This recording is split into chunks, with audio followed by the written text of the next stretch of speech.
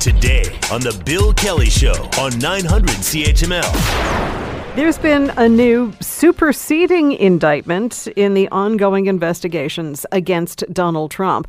We hear a little bit more from reporter M. Nguyen. Trump facing 2 new obstruction counts and another count of willful retention of national defense information. And now a new figure is emerging in this amended indictment, Carlos de Oliveira, who sources say was the head of maintenance for Mar-a-Lago. De Oliveira now faces charges for allegedly attempting to delete surveillance video footage at Trump's Mar-a-Lago residence last summer and for making false statements in a voluntary interview with the FBI earlier this year.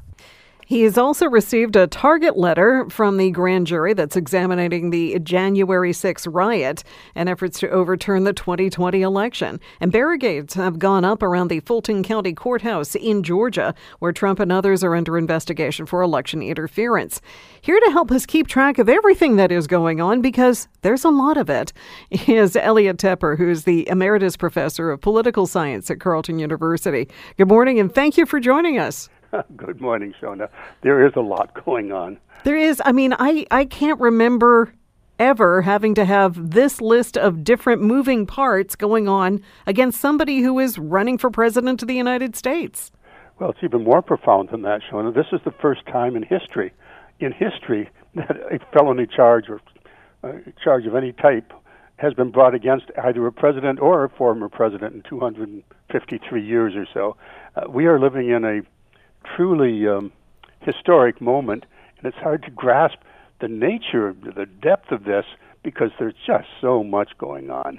You know, you're towing up to that old curse, isn't it? May you live in interesting times.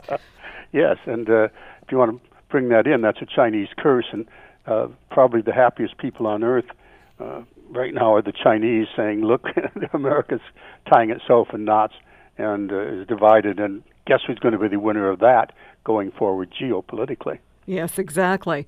But it is probably the biggest test of the American democratic experiment. Certainly, the American democratic experiment is being tested, and its various components of it are being kind of stress tested as we go forward. The latest charges are very serious, and we can go into the details of them. But if you stand back from it, what's going to be the impact going forward in terms of the support of Donald Trump, remember, is running in the primary to be the nominee of his party to run against the Democratic leader, who is likely to be Joe Biden. So we'll have that kind of a rematch. But all of that adds up. All of that adds up to the fact that we have all these charges being bundled together by the Fox News component or by the MAGA component, is saying none of it matters, Shiona. Absolutely none of it matters. All of this is just another attempt by the Biden crime family to use the politicized and corrupt FBI,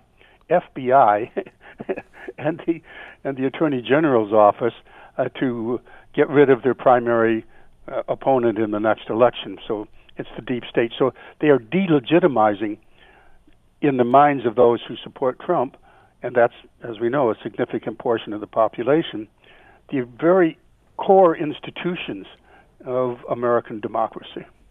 Well, we know that it's not really having an impact on his base. They have, gone for Trump, and they're going to stay in that camp. But what impact is it having on independents? Because if you do become the nominee for the GOP, and believe me, it's stunning that you could say that.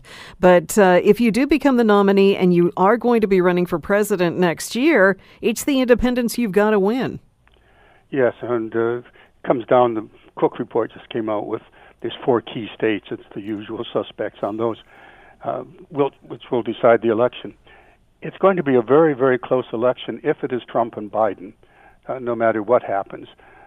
The undermining of Trump's credibility in the suburbs and among women and indeed among independents, all of that is yet to be proven because we're still a ways away from the actual electoral cycle. But we should go back to the crimes that we're talking about, the charges that were being talked about here.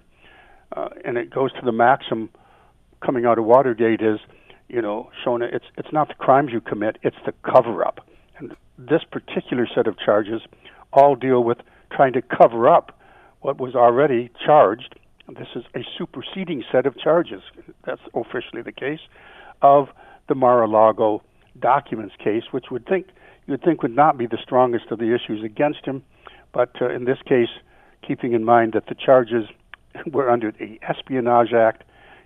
Basically the simplicity is he took documents he shouldn't, and he wouldn't give them back, so we went and got them. But they went and got them under the Espionage Act.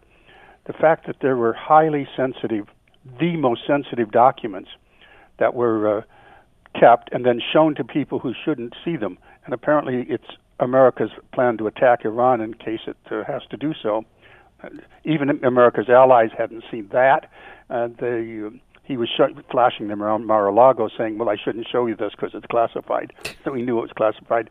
And then he ordered his subordinates to erase incriminating surveillance tapes showing the documents being moved around. And those two unfortunate subordinates of his have also now been named. That's the current situation we're in. These are very serious charges in and of themselves, but we also have, as you pointed out, lots of other charges. So the charges we were expecting to talk about today were the other charges to be brought by the special counsel. These are special counsel charges, superseding the original ones. The other one is the big ticket item of all. That's the conspiracy to overturn the last election fraudulently under 3 separate statutes of the Constitution. We were expecting those. So, meanwhile, Georgia is still there's a grand jury there, which will have state charges about interference in the election, and the cases over the porn star payments illegally being misrepresented and so forth. So there's 2 state-level charges, at least 2 federal charges also going forward. Is any of this going to matter, Shiona? Because the attempt by the special counsel to have the first trial brought this coming December got delayed by the Trump-appointed, this is the Mar-a-Lago case, the Trump-appointed judge in southern Florida said, no, we'll do it in May. By May, he probably will have the nomination tied up. And then you're talking about the sitting nominee of the party. All of these charges might be punted past the electoral cycle coming up, and if Donald Trump wins, which he easily could do, the way American politics are today, we will be in a situation where all of these charges are still pending. Some of them can be removed by the sitting president. The Attorney General can simply withdraw the charges, but the 2 state-level charges might grind on. This is the kind of test of America's democracy that you alluded to. Yeah, it is absolutely surreal. And no doubt we'll have you back because it's going to continue to unfold over the months to come. Elliot, thank you for your time. Always a pleasure to talk to you, Shiona. Elliot Tepper is Emeritus Professor of Political Science at Carleton University. The Bill Kelly Show, weekdays from 9 to noon on 900 CHML.